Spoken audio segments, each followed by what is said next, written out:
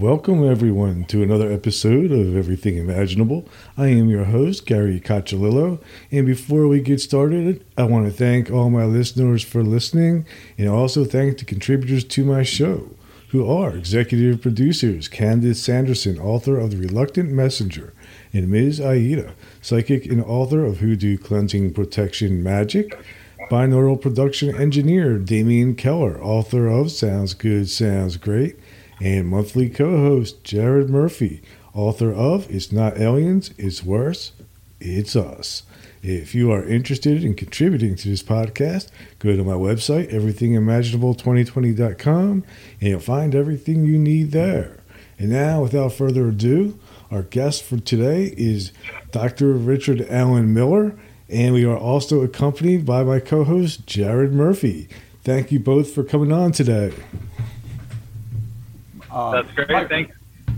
Yeah, go ahead, Jared. Sorry. Oh no, Richard, it's so great to talk to you again. I'm so looking forward to it. It's always awesome to have you on the show. Thank you. Yeah, your sound is great. Your sound, Gary, is muted or I don't know why I'm not getting a very good clear on you. Right. I understand. It'll clear up. So we're here to talk about the non-local mind, right? Your new book that's coming out. I just sent it in for a first print yesterday. I tell you, man, this has been the hardest thing for me to do. Even last minute changes on things. It's just crazy. It's as if something were dogging it not to happen. You know, I was planning to have this out last year. So, really? Yeah, but Nick Begich did the foreword on this. He's the one that wrote Angels Don't Play This Harp. His brother and his father were senators in Alaska. And Nick is also the patron on this book, making sure it would happen. I sent you a copy of his foreword so that you can see. He's the one that brought me back into writing.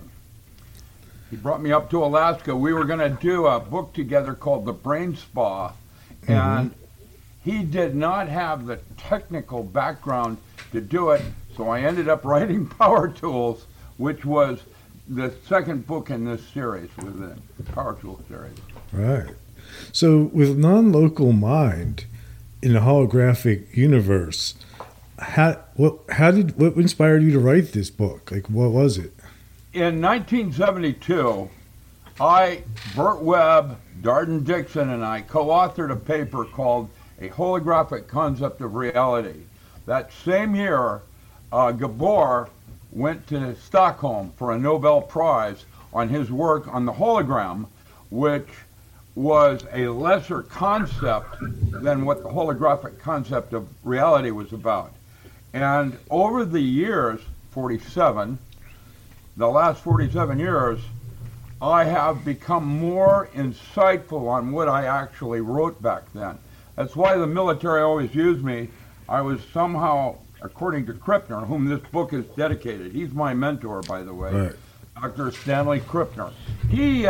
Krippner was the one that introduced me to Edgar Mitchell in 1970 so that I could be at Mission Control in 1971 to do the ESP studies for the NASA, and with Ed Mitchell. And then in 1972, SEAL Corp out of Amherst hired me to develop a series of protocols for a selection of what you now call super soldiers, which later became SEAL Corporation, became Navy SEALs.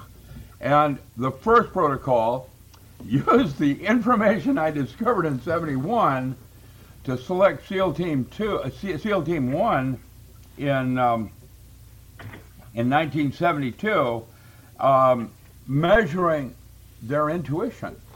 Back in 1971, ESP and hypnosis were considered pseudosciences. Today, we know about hypnosis being a very powerful tool for pain control and other kinds of altered states. But extrasensory perception was not known as a science back then. Whereas today we call it intuition, thinking with the gut. When you go on instinct, you do not make mistakes by definition, and that was why the SEAL Team 1 was selected for their intuition, not their intelligence. One of the other criteria was that there was redundancy. Everybody could do everybody else's job, so that no one was indispensable and we could cover each other in radio or whatever we were doing. I trained SEAL Teams 2 and 3. I lost my arm. This arm here is all bionic in Cambodia. It's about 4 inches shorter. There's no bone in it. I can't pick my nose, but I can. Well, it's kind of cool. So all these years, Dr. Krippner is then the one that introduced me to Dr. Carl Schleicher, MRU. He was, that was a joint project between Navy intelligence and CIA, and Schleicher was the model I used when I did the early X-Files for Fox. The only reason I didn't continue writing those was that they were going in a direction of UFO, which I had no background in. I had, let's see, what is it? I had, they used me back then in the studies of paranormal phenomena because, did you need to ask something, Jared? I'm sorry.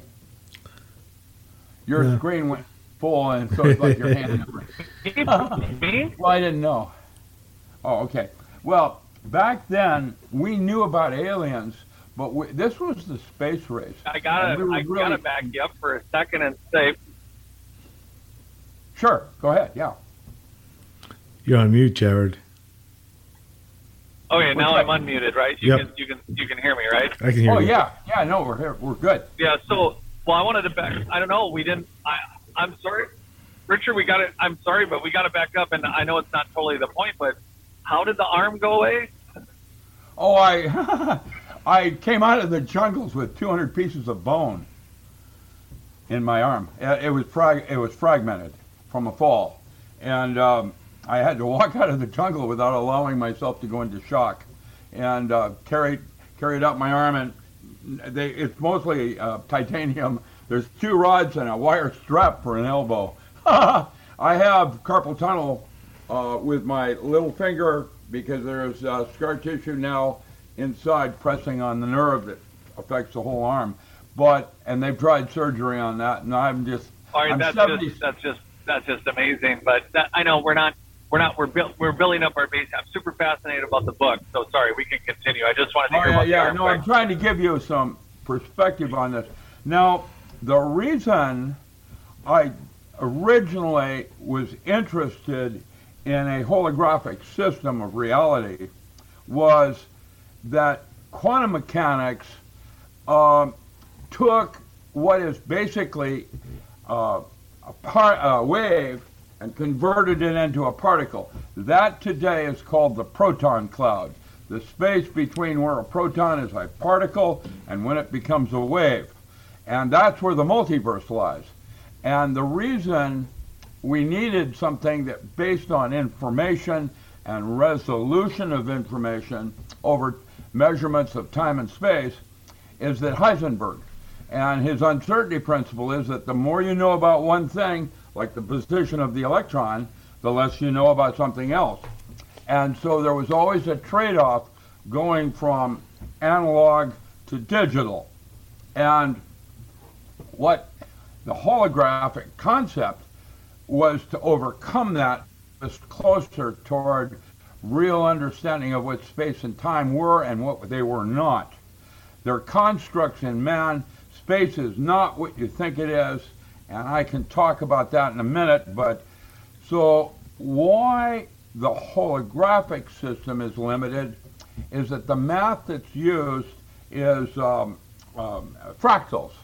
And fractals, again, can be looked at as digitizing from an analog. That means you had generators, Mandelbrot, and Julia, there's a whole series of generators, but they're unique to themselves, and that suggested that information was also limited in terms of, what it is and what it is not.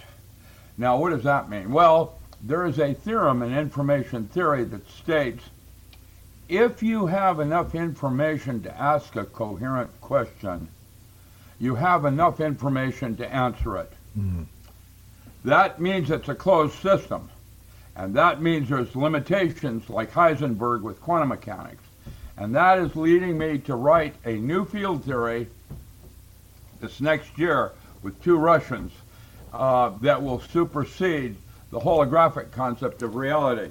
Now, I've been writing this book for, I first proposed the book about 6 years ago when the ESP book came out in the first of the series. Power Tools for the 21st Century were the 8 protocols that I used to select SEAL Team 1, and they were training them. And one of them was learning how to use continuous breathing, controlled breath. When you can control your breath, you can control your perception of time. And one of the things that did is takes martial arts to a paranormal level. Your quality of boxing allowed me to be double world champion in double sword one year when we boxed in Peking. If I had 2 swords, you couldn't even take me with a bow. So those were the kinds of things that I was trying to train SEALs on to make them capable of doing things that normal human beings can't. Right. And thinking with the gut, where instinct, you don't make mistakes when you come from that place. And that was the first protocol. Later, when Navy took over with SEAL Team 4, things changed. And now it's more grunt and, pretty much like it always was. But the original SEAL Team 1, we're all still standing. And so the holographic concept of reality was to write about what your mind is and what it is not.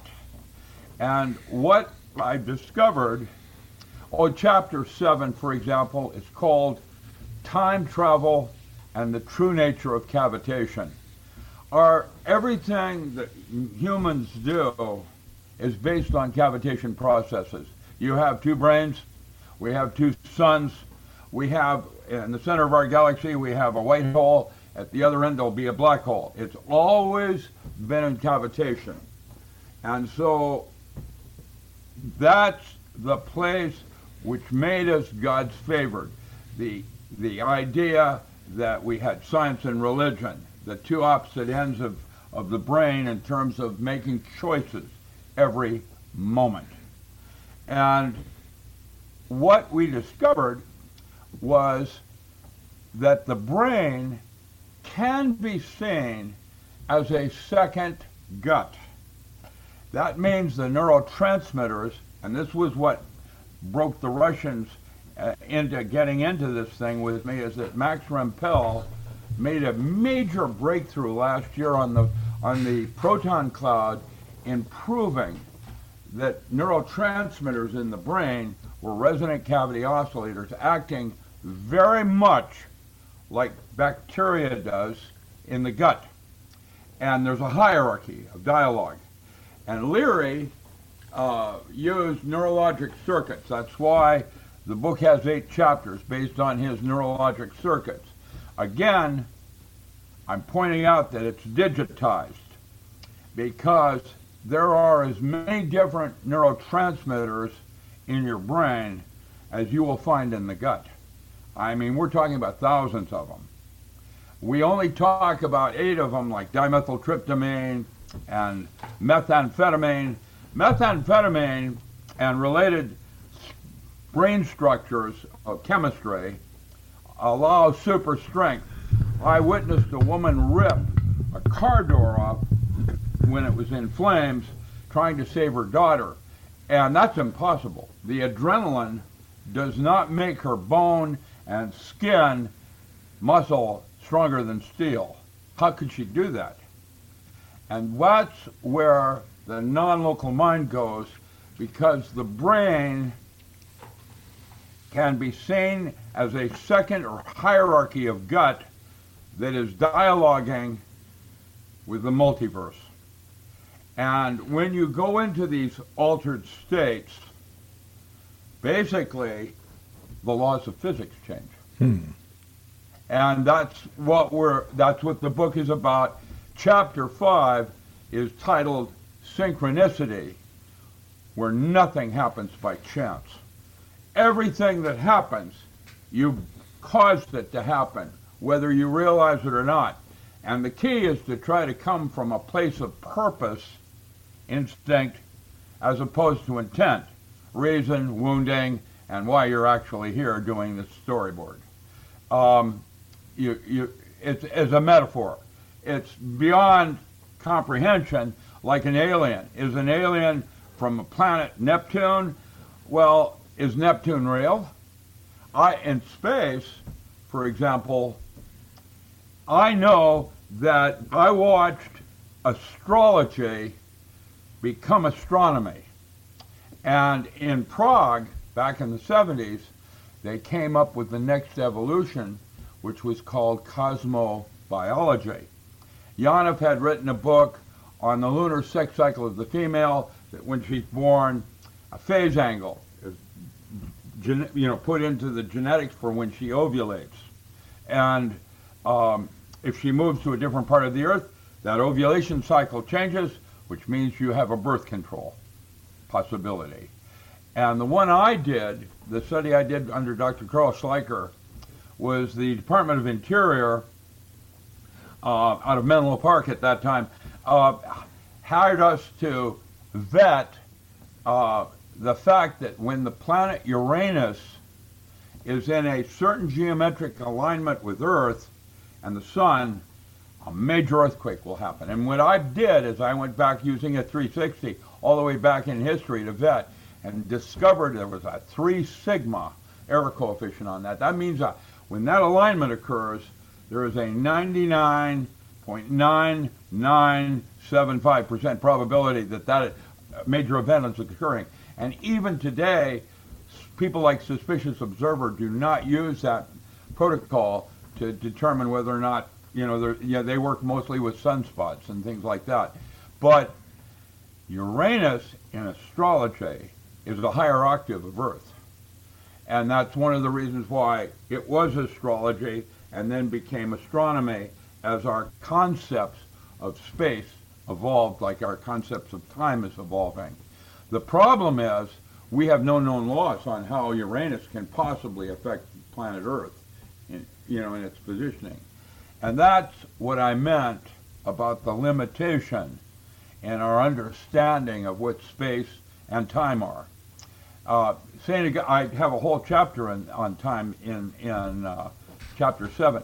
Chapter 8 in the non-local mind is the mind's eye where imagination becomes reality. And that's why I've stated man has a responsibility for the thoughts he chooses to entertain. It's not about physics, and it's not about religion. It's about your belief systems and what you can envision in your mind's eye as real. And that anything you could imagine God could do is what you are capable of doing right now, and even more, and that's less than halfway to what God is. And the metaphor I would use for that is, imagine what a farmer in England 100 years ago might think about what you and I are doing right now, looking at each other and dialoguing with each other over a long distance. And that's just 100 years of technology. Imagine an alien race with hundreds of thousands of years. You can't comprehend it. In fact, there are mammals on this planet that actually can be seen as having higher technologies than man. Orca, for example, has access to 9/10 of the biosphere, where man has access to only 1/10. Who's superior? And then I would point out on hive consciousness, an ant colony, how many ants are on your property? Who's Millions. terraforming it more? Well, look, I mean, it's what you choose to notice. I thought that dolphin had a language. When I worked for Carl Sagan back in the 70s, he took me into Lilly's labs at Berkeley, and I thought it was a form of Clifford algebra. The clicks and whistles were a type of language. I was wrong. It turns out dolphins don't have a language. They're sending pictures. 1,000 words in a burp. Now, we didn't even with the holographic concept that I conceived of, I didn't catch that one back then when I was, we're limited. I saw one alien for the government at Groom Lake and have no memory of what happened. And only just recently are some of those doors opening where I have minor glimpses of what actually happened. One door opened about 4 months ago.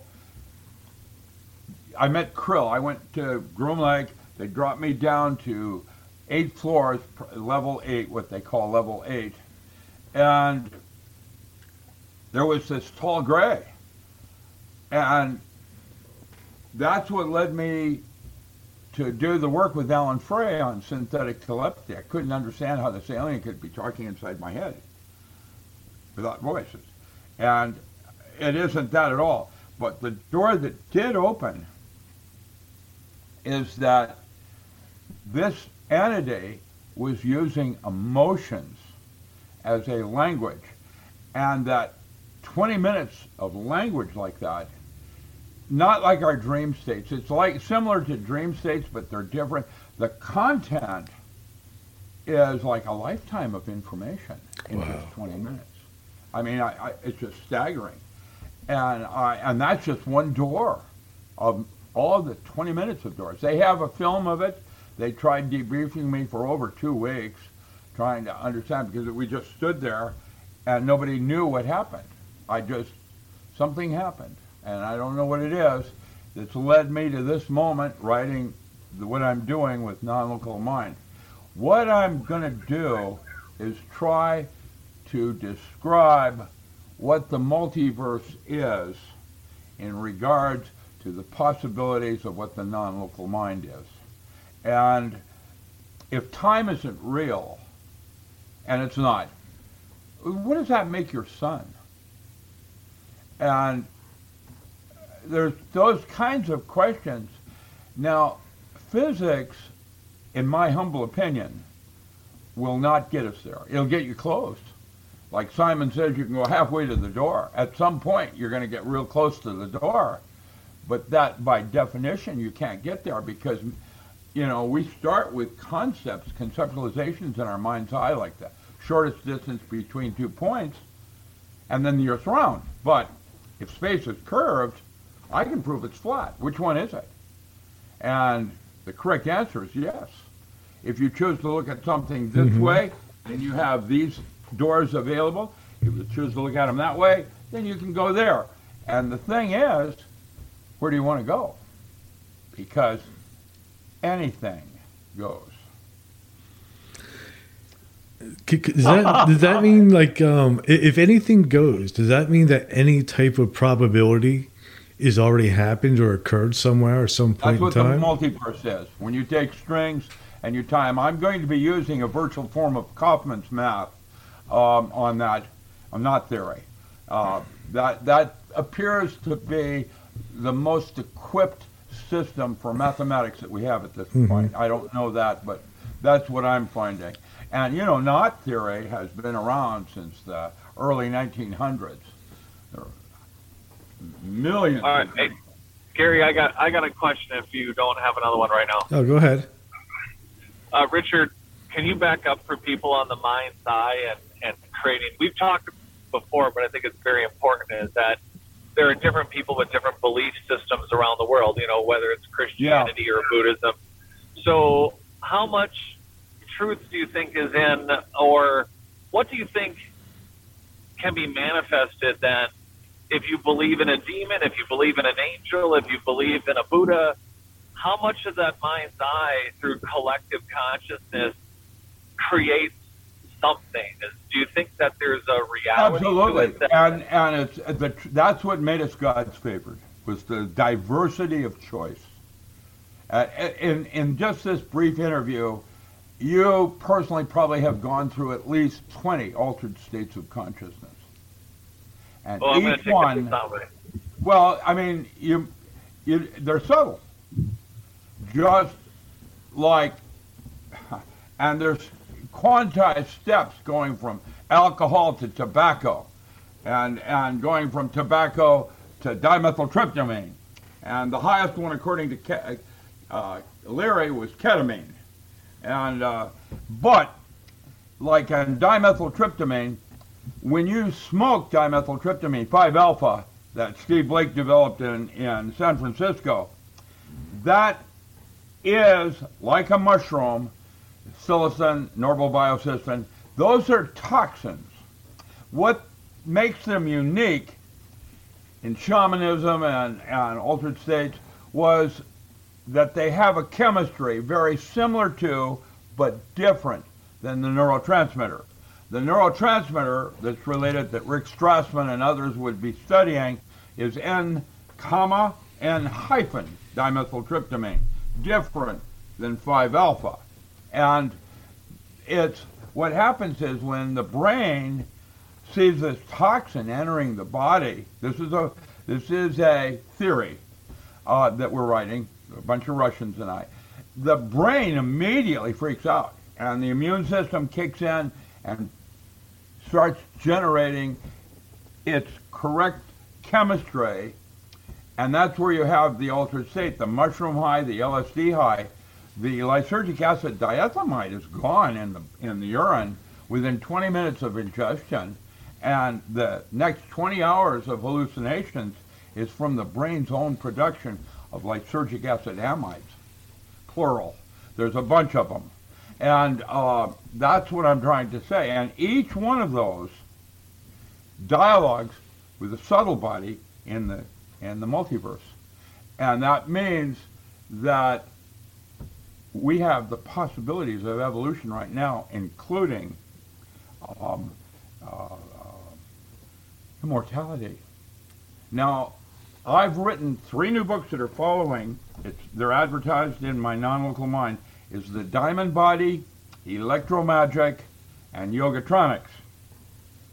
And The Diamond Body is the work I did in discovering the concept of cymatics in 1974 when we started working with biofeedback and changed it into video feedback using EMU and Buchla synthesizers.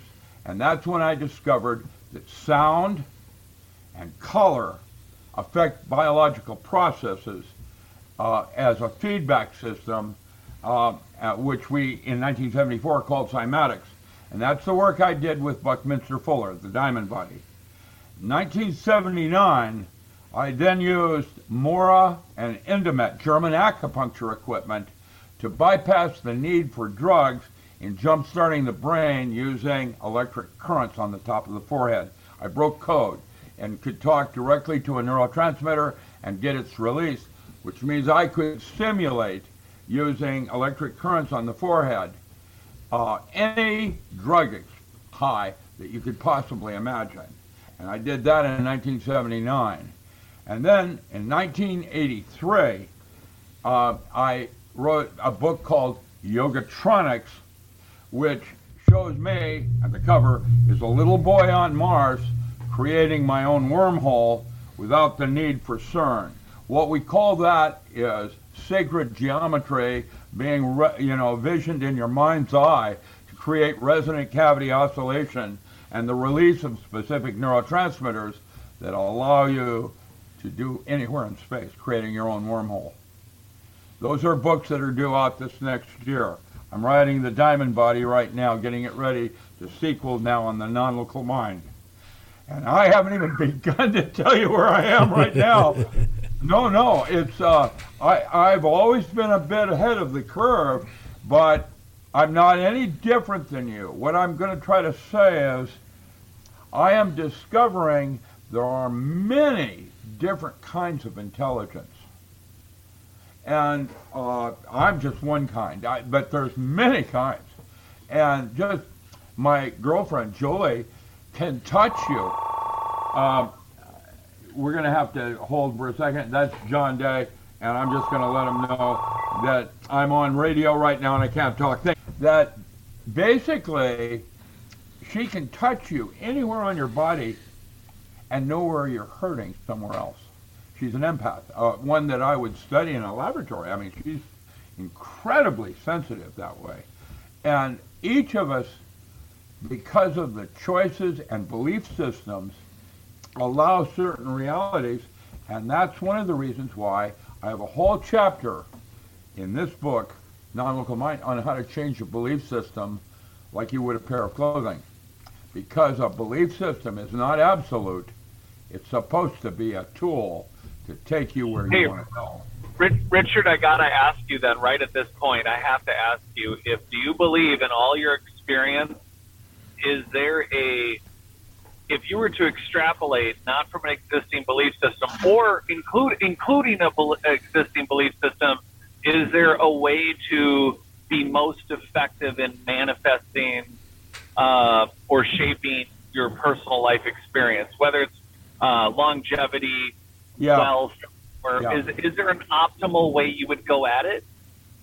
Well, that's why all your saints in history, your true masters, have stressed the importance of training the mind, meditation. You say, we're all over the place. And about the time you start to create a thought, another thought comes in. And in my extrasensory perception, it is the repetition of a thought that causes the psychic energy or psionic field to create. And so if you can't hold a thought long enough, then you go back and do it again. And you do it again until at some point an energy is created that is moving. And that's why I said again, man has a responsibility for the thoughts he chooses to entertain, because that's what creates this reality. Well, on an individual level, so it does matter. The more you have negative thoughts, or the more you're believing in a particular like a wounding. You end up dating the same kind of woman again, that kind of thing. Yes, and what you have to do is be very careful. Is your glass half full or is it half empty? And mine is overflowing. I even have a quote from Bruce Lee in the book. It's interesting.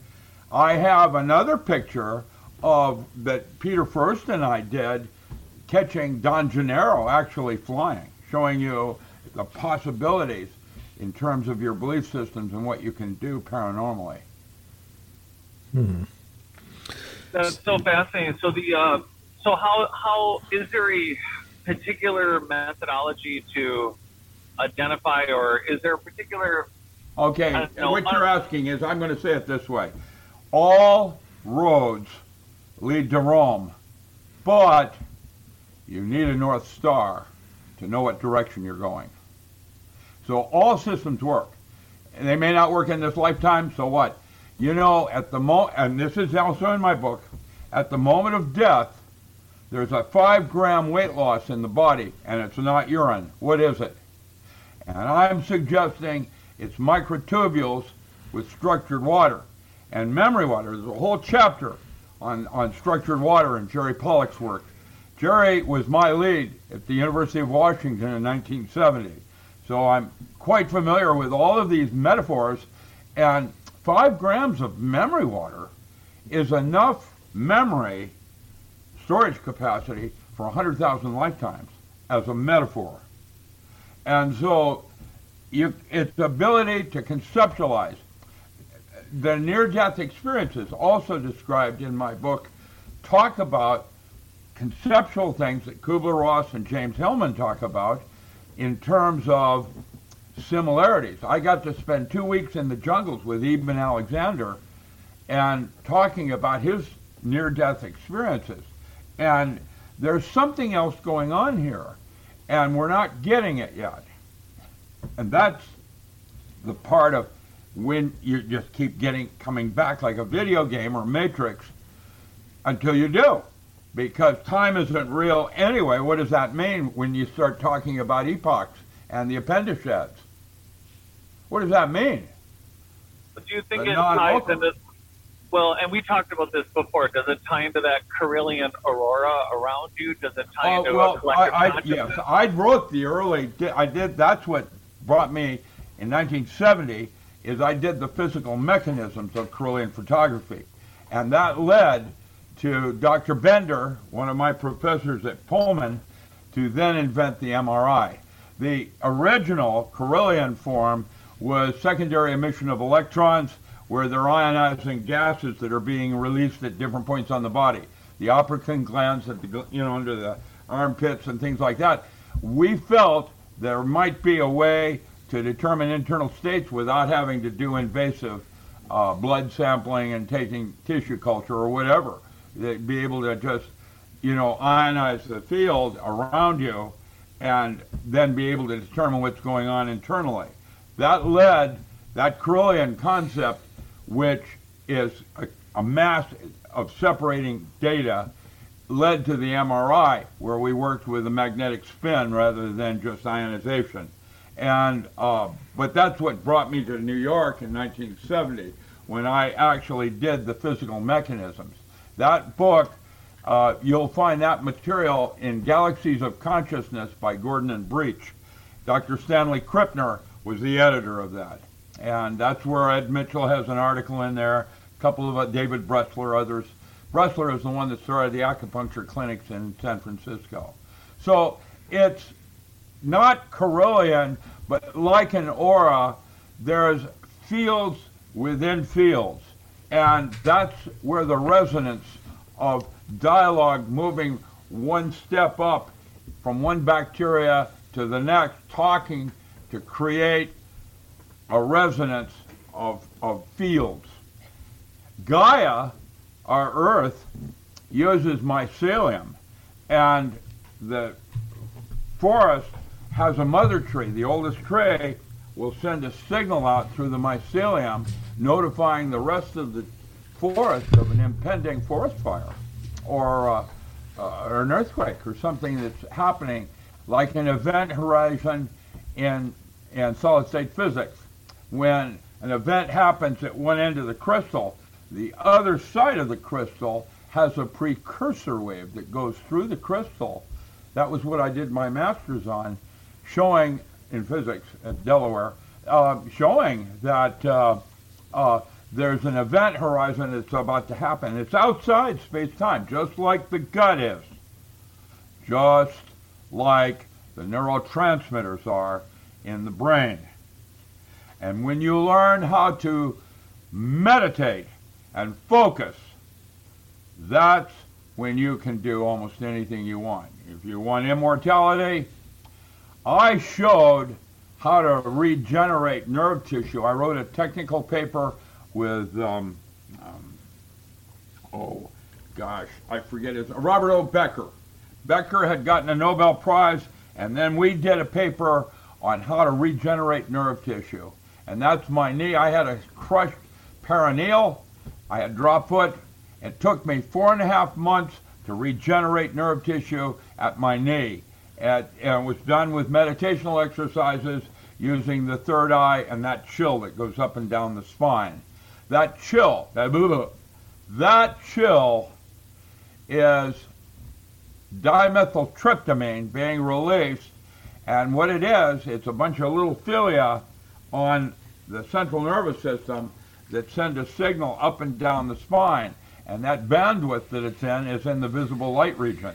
And if you get your back straight, you can take that light and stimulate the pineal gland, which then sets up resonant cavity oscillation in the neural cavity that allows you to regenerate nerve tissue. Dr. Ward Dean, Surgeon General for the Marine Corps, wrote a book called Biological Aging Mechanisms, Clinical Approach. And what he proved was that every single concept we have of aging by different universities Every single one of them is reversible. Now, how you know you're becoming younger, the way your body tells you that is goosebumps. That's how your body tells your consciousness that it's generating stem cells. And if you focused on that, what age do you want to be?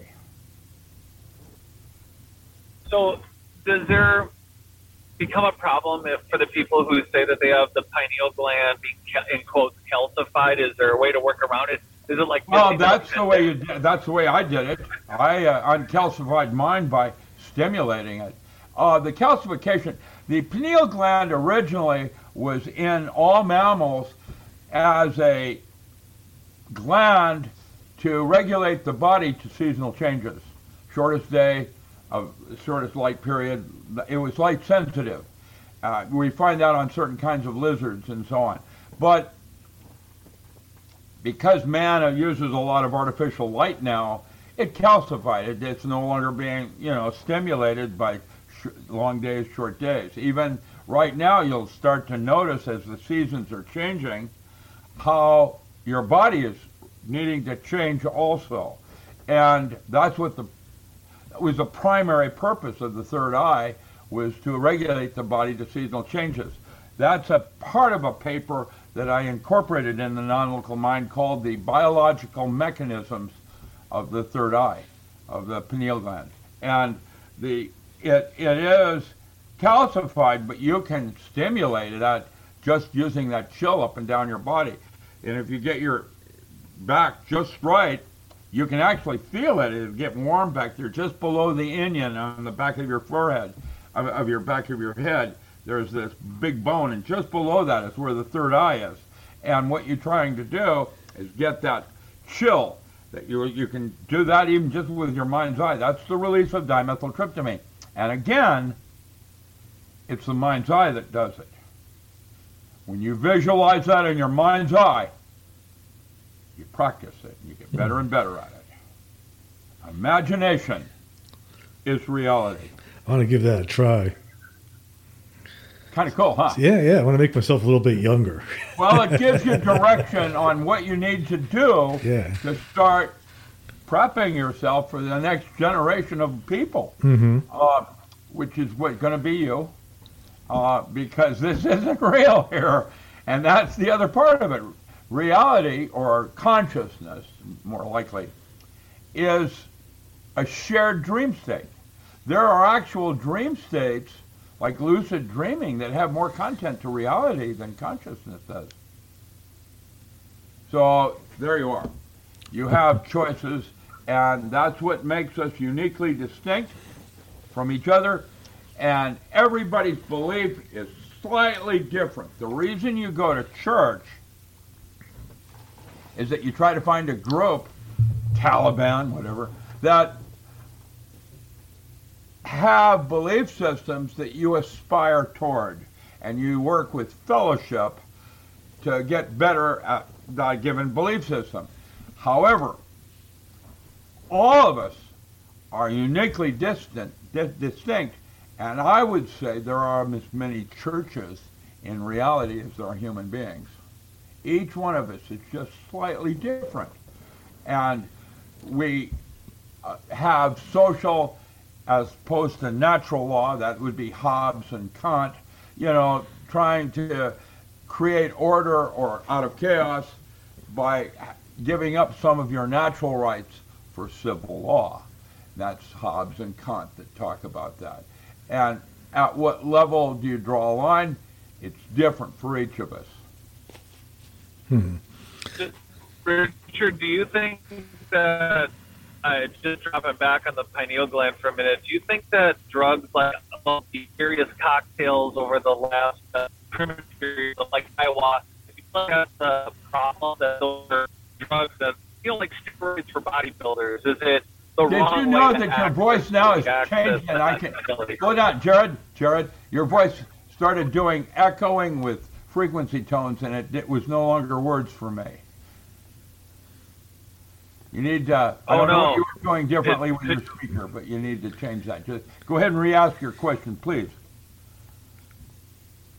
Do you think ayahuasca is like a bodybuilding, steroid? It's an artificial and a hindrance? Well, here's my response on that. Ayahuasca is not necessarily dimethyltryptamine, because when Dimey Church is at war with the other one, how spiritual can that be? Now, that's where the church becomes like the Catholic Church.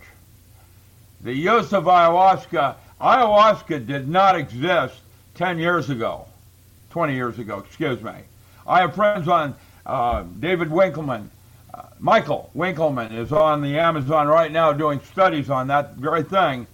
I went down the Amazon almost 40 years ago and met, sorcerers that were using different plants that contain dimethyltryptamine. Ayahuasca is a formula of a group of plants, some of which have no dimethyltryptamine in it. So which one's real? And it's like the Catholic Church. I became a Hermetic Kabbalist studying with Gershom Scholem when I came out of grad school, because at that time, like ESP and hypnosis, magic was a no-no word, magic with a K, and I realized that magical orders in Europe for the last 400 years was reserved for the ultra elite of Europe. You had William and Westcott and all your fine writers, your different writers and so on, from all different kinds of philosophies were part of a magical order. And because metaphysics, meta means beyond. And so what you're doing is going beyond the physical universe.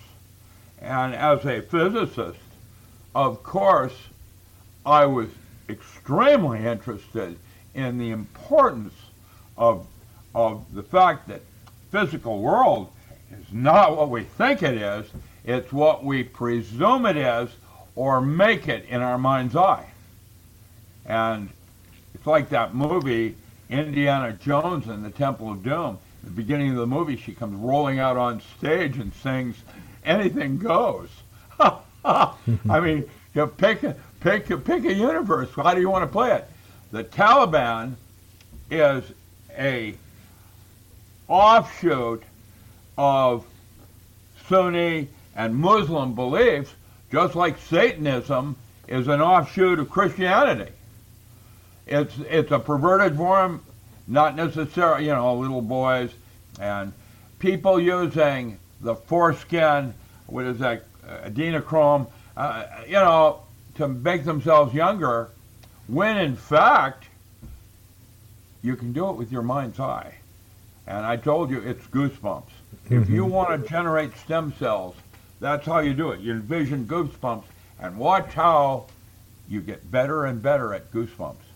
And when you do, watch what's happening to your dermatology and your skin. I got rid of a whole bunch of this. As I was getting older, I had all this little weird skin stuff happening.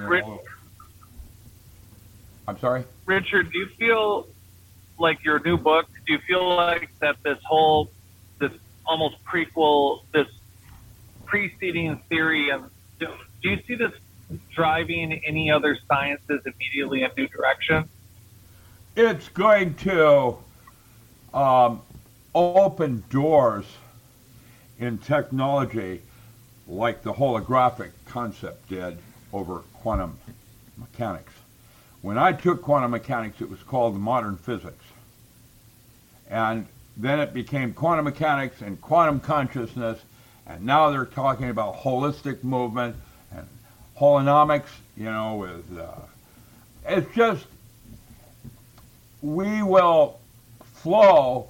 I have seen technology being practiced that we don't have in this century. For example, I went to Tibet to verify, film, and document for Carl Schleicher, the Buddhists up there, the Tibetan Buddhists, have these big long horns that they use to communicate in deep language. And they blow these big long horns.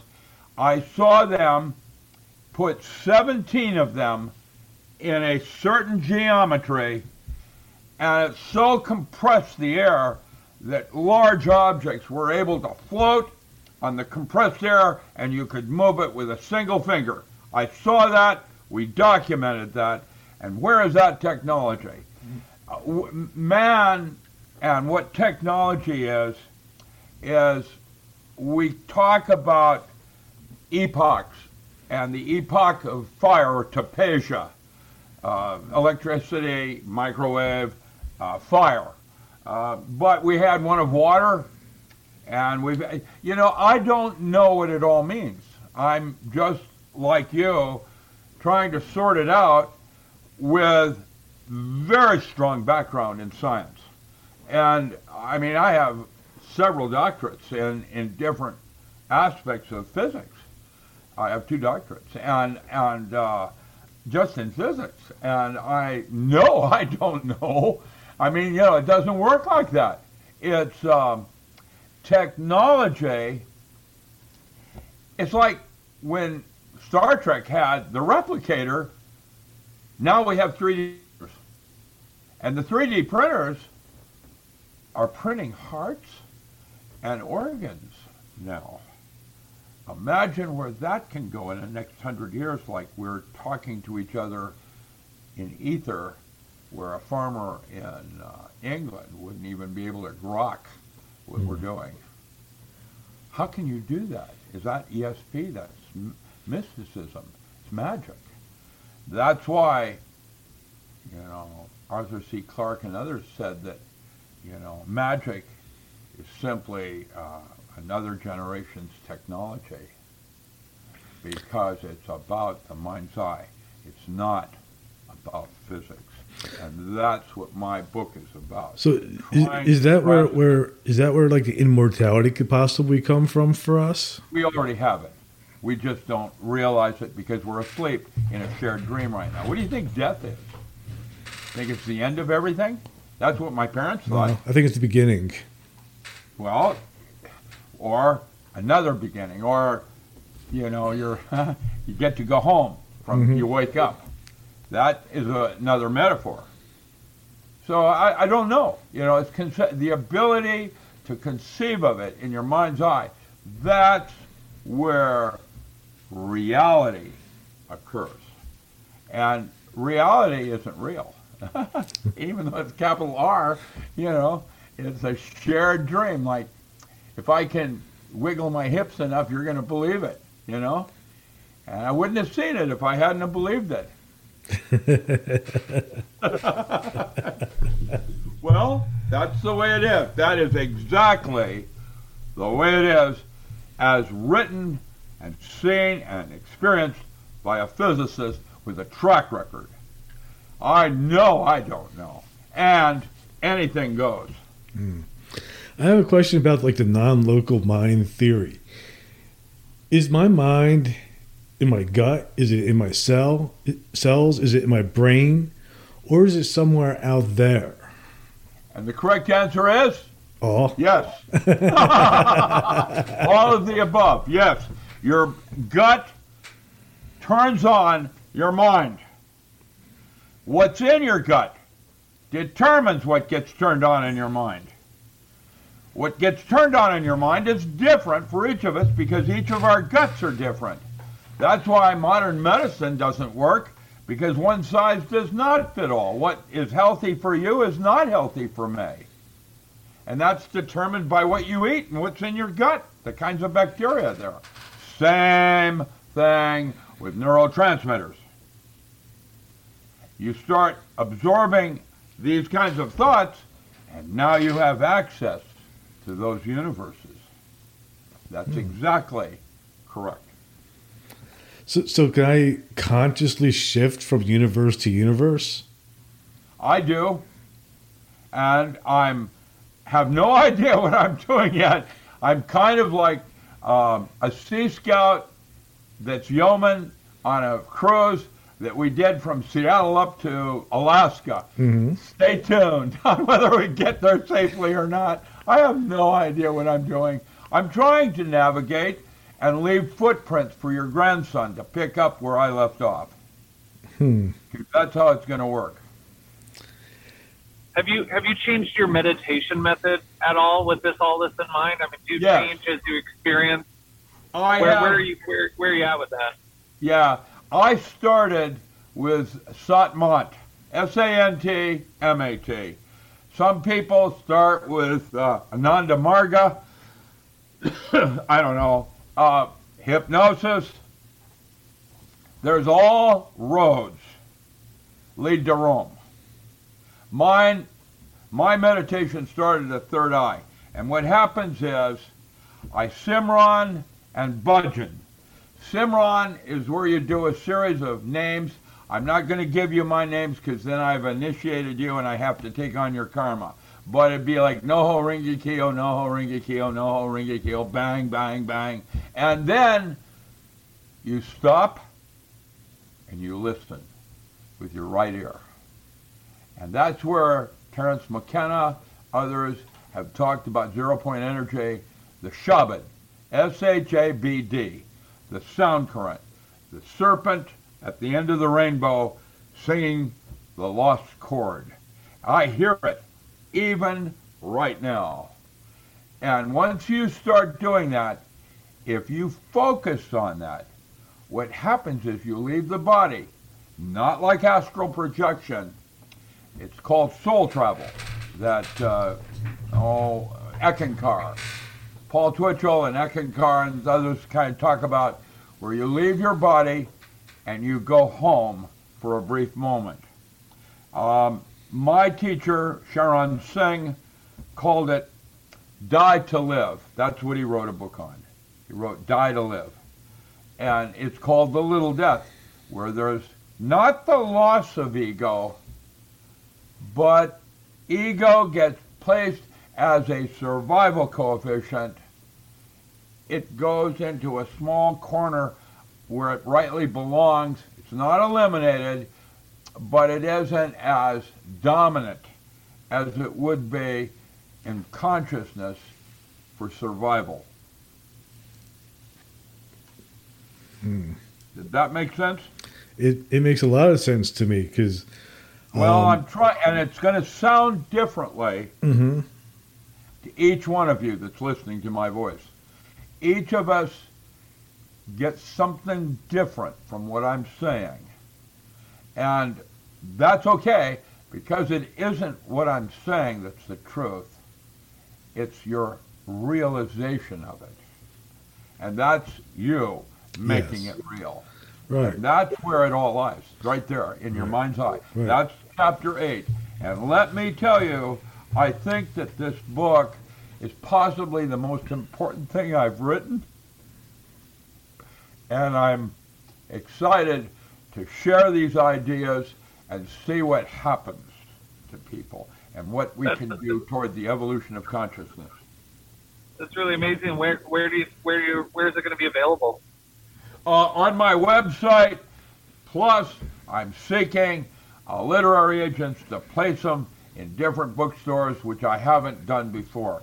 I've been hacked. Something is trying to stop me at every orifice. Amazon is right now printing a bunch of my other titles without permission. There's a mass market edition of The Modern Alchemist out of Texas, and that guy is selling to 20 people on Amazon that are selling it new, and they're all in front of me as the only real source for the book. What do you think that did for my incomes? It's terrible. So I'm seeking a literary agent or some help in distributing the book in different stores and other resources. We're going to put them on other websites. There will be discounts so that the people doing that can make money off my book. That's what a publisher does normally, except that a publisher only gives the author 10%. And I am my own publisher, so I'm going to be publisher and author and offer discounts. There are some people I won't work with. like Simon and Schuster, some of these others that are criminal. But I have been publishing for a very long time. My first book came out in 1971, and I've been producing books all along all these ways. I have no idea how many books I've got, but that's what Nick says in the foreword. I'm driven to write. You know, that's what I do. Yeah. You know, trying, yeah. So my website, it's richardallenmiller.com, and you can contact me there. There's a place there where you can write to me if you're interested in doing something more than just buying my book. I'll advertise it on Facebook. Facebook is creepy now. I'm not kidding. I've been in Facebook jail 3 times already, and my sister, who's just a really cool person, had her site was hacked by someone that was born in 1960. My sister was born in 1948. Weird. 1946, excuse me. So I have a question about the telepathy. How does telepathy work? Is that like some form of like quantum entanglement? I don't understand it. I have developed some equations on how to use it based on what I call psionic fields, and that's the field theory I'm going to write on how that works. But that doesn't mean it works like that. Right. It's just that's the way I've found access to making it be more efficient. And that book is ESP Induction Through Forms of Self-Hypnosis. There's an altered state of consciousness. When you go there, your ability in guessing increases 400 times over where you are right now. And I proved that when they brought Gene Dixon and Sybil Leek and a bunch of others in a big contest. And I won the contest using my system by 4 orders of magnitude. I can't believe it. I blew everyone away. They thought, and it isn't that I'm psychic. Everybody is. We've been programmed over our course of education and so on to discount certain things as not being real. Why do you think that is? Do you think the government wants to keep us unaware of our true ability? No, well, of course, there's any idea that you think, why is this happening, including we're in a petri dish and they've just created a new kind of human being. Yeah. Yeah, well, that's a good way of looking at what just happened. And I can tell you that it's mostly fear. People are afraid of people that have psychic ability. They don't have control. And that's the problem. Control turns out to be a fantasy. Control, nobody has control. It doesn't work like that. You might think you do with power as the second enemy of man. You can develop personal power. I'm quoting Castaneda now when he talks about the 4 enemies of man. You know, there's fear, and if you overcome fear, then you have personal power. Power starts to corrupt. And as you get older, you start to see things more clearly. Clarity becomes an enemy. And then, of course, the one I currently enjoy is old age. Yeah. At what point do you think it's possible for human beings to even know the truth of our own existence? The truth doesn't exist.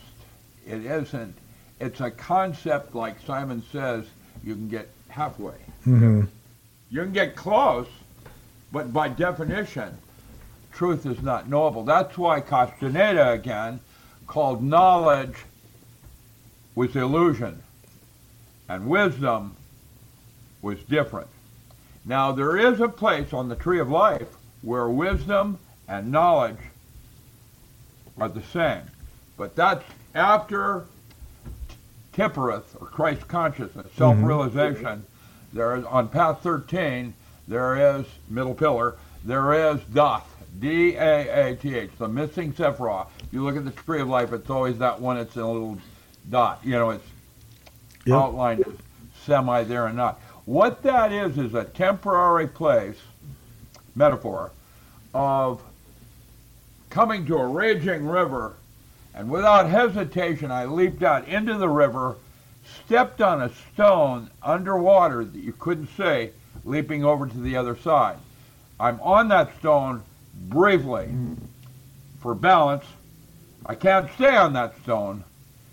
That's what doth is as a metaphor. It's a temporary place where knowledge becomes wisdom. That's the only place on the tree of life that knowledge has any value. Knowledge is illusion. And T. Nagual is what he called it. Reality is that which cannot be known. You can experience God, but you can't know him. So then what's the point of seeking knowledge? There you go. That's right. You walked into that one. There you go. There you go. And that's why you don't do it by seeking. You do it by going internal. That's what a monk will do. I watched this thing about Bruce Lee the other day. It was really cool about the Buddhist that came, a Shaolin master that came to San Francisco. And I actually grew up with Bruce Lee. We were in the same Sangat, and I remember he was very fast. I was very fast. There was this Fred Williams, big Black Panther, big afro. He, if you could stay out of his way, you could wear him down. But this Shaolin said it's about your purpose and why you've chosen to be here. And each of us is different and have lessons to learn. What you want to do is not make the same mistake twice, right? I don't like to make the same mistake again, with women or whatever. That's called wounding in Jungian psychotherapy. Coming from a place of wounding or owie, that's where you create karma.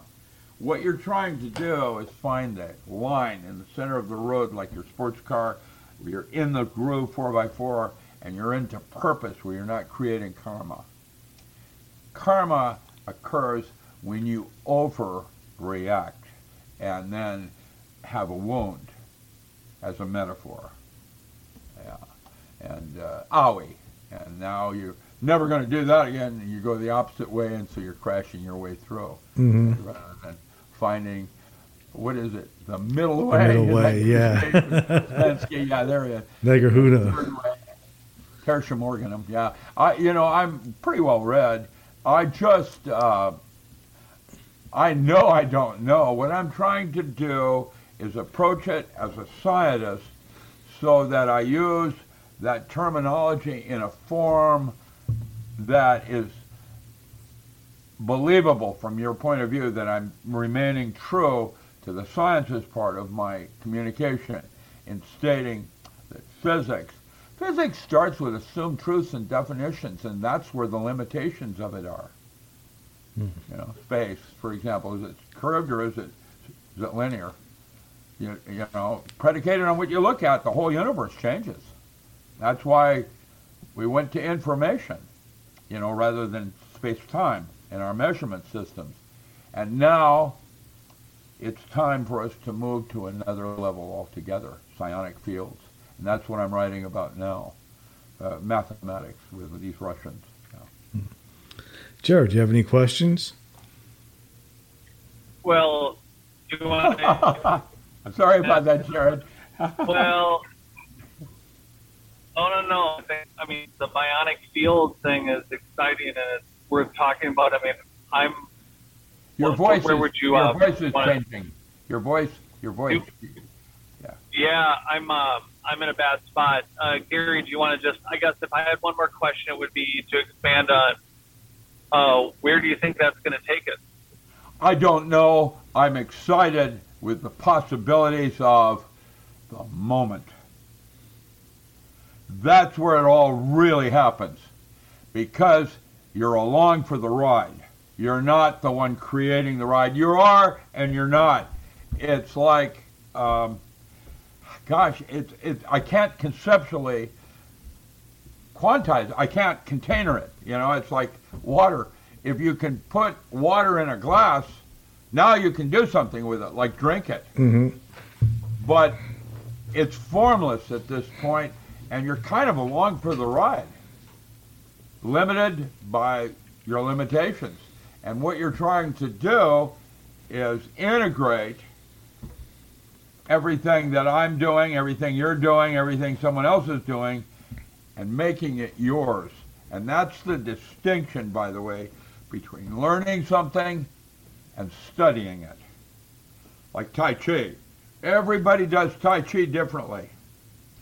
And yet, they have Chi when they do it perfectly.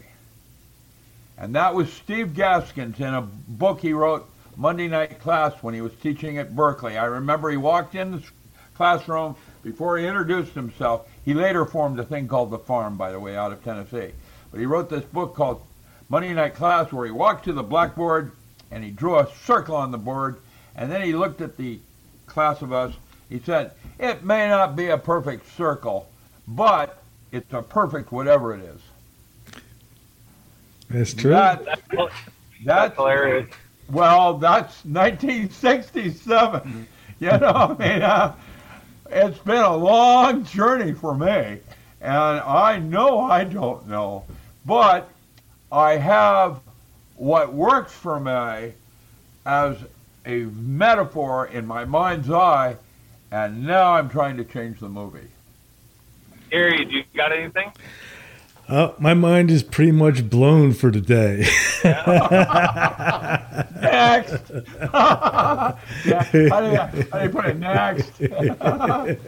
Oh yeah. So I love what I do, and I love stimulating you to get excited in doing what you're going to do. And then, Richard, I'm looking forward to having a lot more phone calls with you off air. So I am looking forward to... You're always welcome to call me, Jared. Yeah. I appreciate it. You've laid so much railroad track Yeah. for Awesome. the mind and the universe, for us, for humans. Yeah. Well, we're all of us limited, and what we're trying to do as a species is evolve. And I feel like I'm David Copperfield with my empty bowl of cereal, asking, can I have some more? Can I have some more, please? And I think that there's something, not necessarily human, trying to keep us down, like in a petri dish, to mine gold as a metaphor.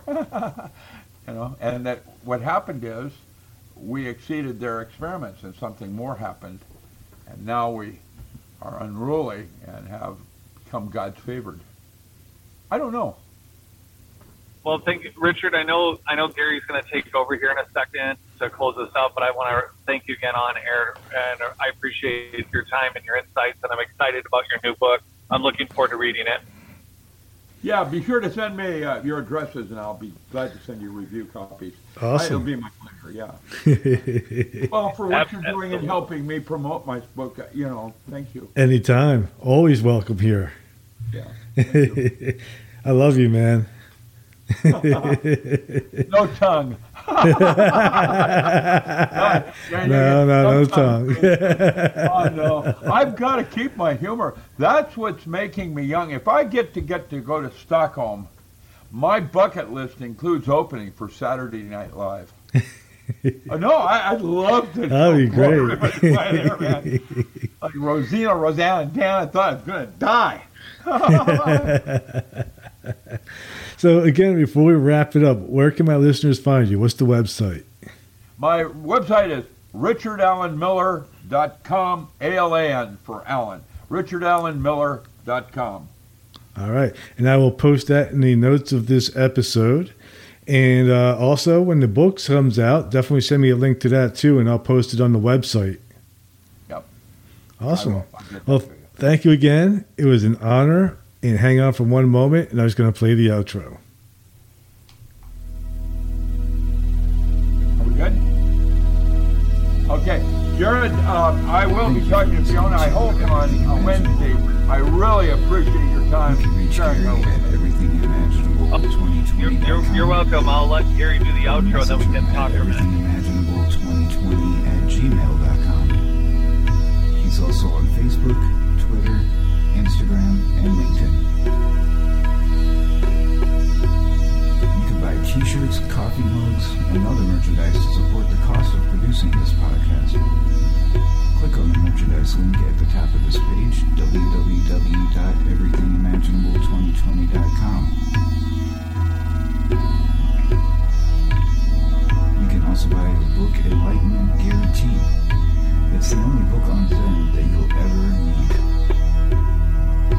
You can find it on Amazon, and it will change your life. Because remember, everything that it says